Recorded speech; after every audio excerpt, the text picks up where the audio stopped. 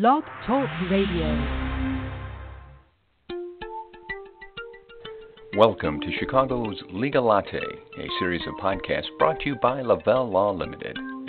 Throughout this series, the attorneys from Lavelle Law will share their answers to questions about a variety of topics for individuals and small businesses. To participate in today's discussion, you can email us at podcast@lavellelaw.com. A standard legal conflict that most people are probably aware of would be a suit that involves an attempt to collect compensation for some form of injury that may have occurred. And, that scenario, as basic it is, may often be parodied or used as kind of a broad stroke in discussing lawsuits in general. But there's many very valid cases involving personal injury that are a little bit more complex and certainly worth some of our time here on Chicago's Legal Latte. We're going to talk today to an attorney from Lavelle Law. Joe Vito is going to be with us. We're going to talk a little bit about this process and what's involved. So we're going to dive in. Joe, good afternoon. Thanks for taking the time today. Thanks for having me. Good to talk with you. So a lot of times on these discussions, I kind of like to set the framework for what we are or are not going to talk about. So when we look at personal injury as a term and what we're going to talk about, is this defined specifically as physical injury to a person, and would claims for property damage be something different? Yes, what we're talking about now is actual personal injury. Property damage is very similar in terms of the legal theories that apply as to whether or not someone could be liable for your injury. But in terms of the damages involved and what you can recover for property damage, it's a little bit different. But for today's purposes, we'll be talking about personal physical injury. All right, so let's talk a little bit maybe about some of the instances that might cause a lawsuit of this sort to be filed. What sort of things would normally fall under this category? Yeah, the overwhelming majority, as you may expect, of personal injury cases stem from car accidents.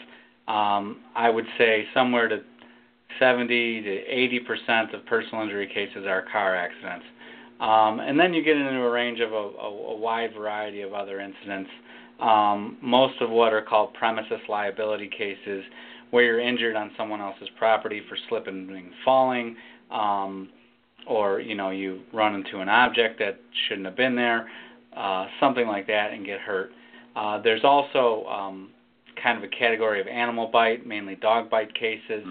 And then finally, something that we're not going to touch on because it's under a whole separate area, is workers' compensation, where you're injured while at your place of employment. So these cases, and you just explained, they can run a pretty wide gamut.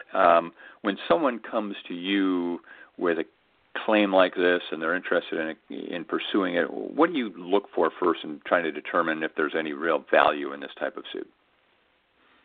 Well, there's two kind of factors that every attorney looks at when they first get a personal injury case in. And one is the liability factor, meaning is someone else responsible for this injury and can we get compensation from them? And then two, what is the value of the injury itself, meaning, what is the nature of your damages that you can recover in the case? So in a car accident case, the clearest example is, if you were rear-ended, the other person is clearly at fault, and so you satisfy the liability case. If you broke your leg in that rear-end accident, obviously you have significant damages that can be that should be compensated by the culpable party. So we kind of look in that two-part dichotomy framework when we try to evaluate these cases. And as you start to determine the potential monetary value, you raised a great example there of either having just a car accident and then breaking a leg. Would cases like this generally be designed to sort of make the person whole on any expenses they incurred, medical or otherwise, or can they then go beyond that amount and have some sort of, I don't know if the word would be punitive, but additional money on top of what may have been incurred? Yes, it wouldn't be punitive damages, but making you whole isn't just compensation for your medical bills, which you can be compensated for in that rear-end accident example we gave. But on top of that, the law also allows you to recover for pain and suffering. It also allows you to recover for loss of normal life, It also allows you to recover for lost wages and for any disfigurement, and then any future or permanent injury that you may suffer. So there's a lot of different categories that you can kind of fall into and seek recovery for. Obviously, the ones that have hard numbers are the easiest ones to get either a judge or a jury or an insurance company to pay. If you had a $5,000 emergency room bill, it's very easy to say, if I wasn't rear-ended and didn't break my leg in that accident, I wouldn't have had this bill. Where it gets a little bit more complicated is the pain and suffering, the loss of normal life, meaning you couldn't do your daily activities normally, the disfigurement, if there is any, and things that become what are normally termed as damages above and beyond your medical bills and special damages. Now, it seems to me that, and it's probably a too broad a characterization, but many, if not most people, carry some form of insurance for their home, for their car, for the place of work, whatever it might be. If that insurance carrier, if you're the defendant and that insurance carrier covers those costs and covers some amount of pain and suffering, other things that you described, does that sort of preclude a suit being filed? The insurance company says, look, we'll take care of this. Is that generally enough, or does it go beyond that? It all depends on what the insurance company is willing to offer. So if we go back to that rear-end accident example, say you were rear-ended and you broke your leg in a rear-ending accident and you had a $5,000 emergency room bill. The defendant in that case, the rear-ending car, if they had insurance, their insurance company may only offer you the $5,000. And that may, to you, not be enough because, you play basketball every day and you couldn't play basketball for 3 months, and to you that loss of normal life was worth a lot more than just the $5,000. Or you're a young woman, and you got a nasty scar on your leg that causes you embarrassment in the summer, and it's worth more than just the $5,000. So it all depends on whether you're willing to accept what the insurance company is willing to offer, and 99 out of 100 times 100 out of 100 times they're going to start low, and there's almost always room for negotiation to get it to a number that's higher than that initial offer. And as you go through that process, obviously there's going to be some sort of investigation that goes back and forth, and there's always two sides to a story, and I would guess in some cases there's not one person that's 100% responsible. If through the process it's sort of discovered that, maybe the plaintiff did a little something wrong to kind of cause it in the first place, or there's some, indication of some fault on their side, does that sort of kind of take the wind out of their sails in terms of what they might be able to get? Yes, legally, whatever you're entitled to recover will be reduced by the percentage of negligence that you are at fault for the accident. So again, to a rear-end accident, if it is uncovered that you slammed on your brakes immediately because, you were looking down, looking for your cell phone or something, and accidentally put your foot on the brake and slammed it.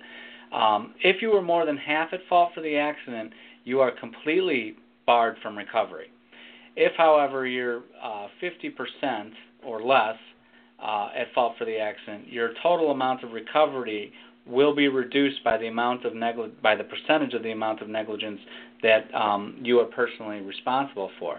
So in that rear-end accident, and there's no exact science to determine this, it's up to a judge or a jury, and for that the insurance company and you to kind of work out these numbers. But if you slam on your brakes because the car in front of you stopped quickly, but if you were paying attention a little bit more, you would have been able to give a more gradual stop, and say you're only 25% at fault and the guy behind you is 75% at fault for not being able to stop in time, your total amount recoverable will be reduced by that 25% of your own personal contributory negligence, if that makes sense.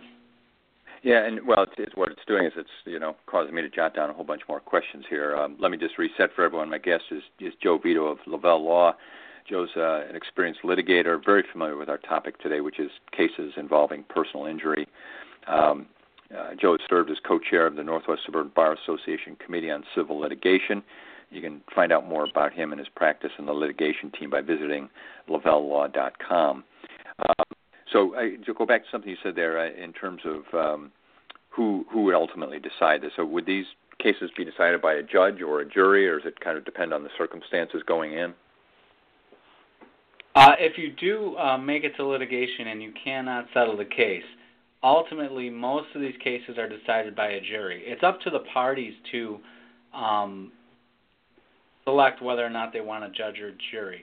Most plaintiffs, when they file suit, will not select the jury because it costs money to do. It's somewhere around $300 or so extra added to the case. And there's just an overwhelming, right or wrong, feeling among plaintiffs' attorneys that a judge is likely to give a higher award than a jury. That there's no empirical evidence to support that, but that's kind of a general feeling. Conversely, a defendant in a case almost always files a jury demand because they feel the opposite. They feel the jury's a lot more willing to let the plaintiff and the plaintiff's attorney go home with nothing if that's what the facts and the law warrant in the case. Whether or not that's true, of course, is up for debate. So normally these types of cases go to jury, but they can go to a judge if neither party picks a jury, but almost always the defendant will pick a jury if it's in litigation. Now, and that presumes that there's no settlement reached. Do you find that the majority of cases are actually settled before they have to go to court? Yeah, the overwhelming majority of them are settled before they have to go to court.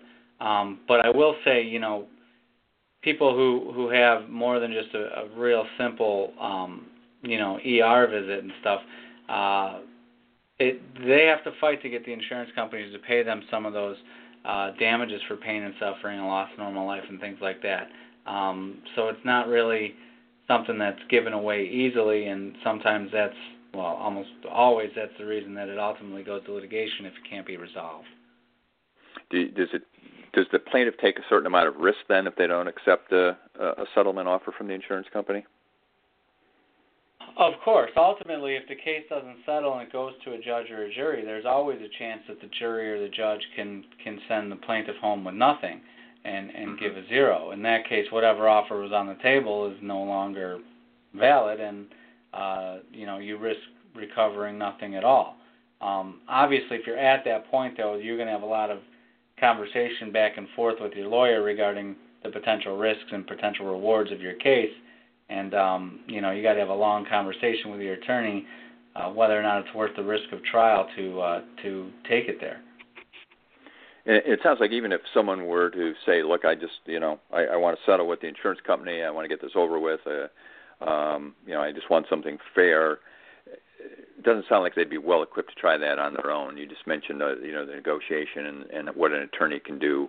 Highly recommend, from your point of view, that people don't try and do this without good counsel?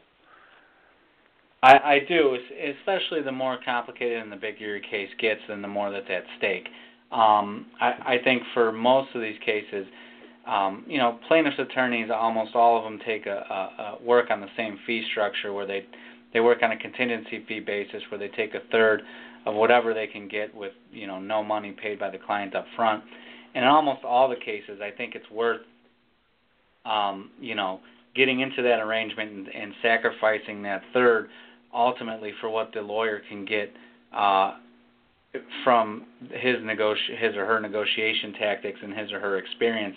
I think you'll find almost always you'll get more out of the settlement than what that one-third costs you just to pay the attorney's fees.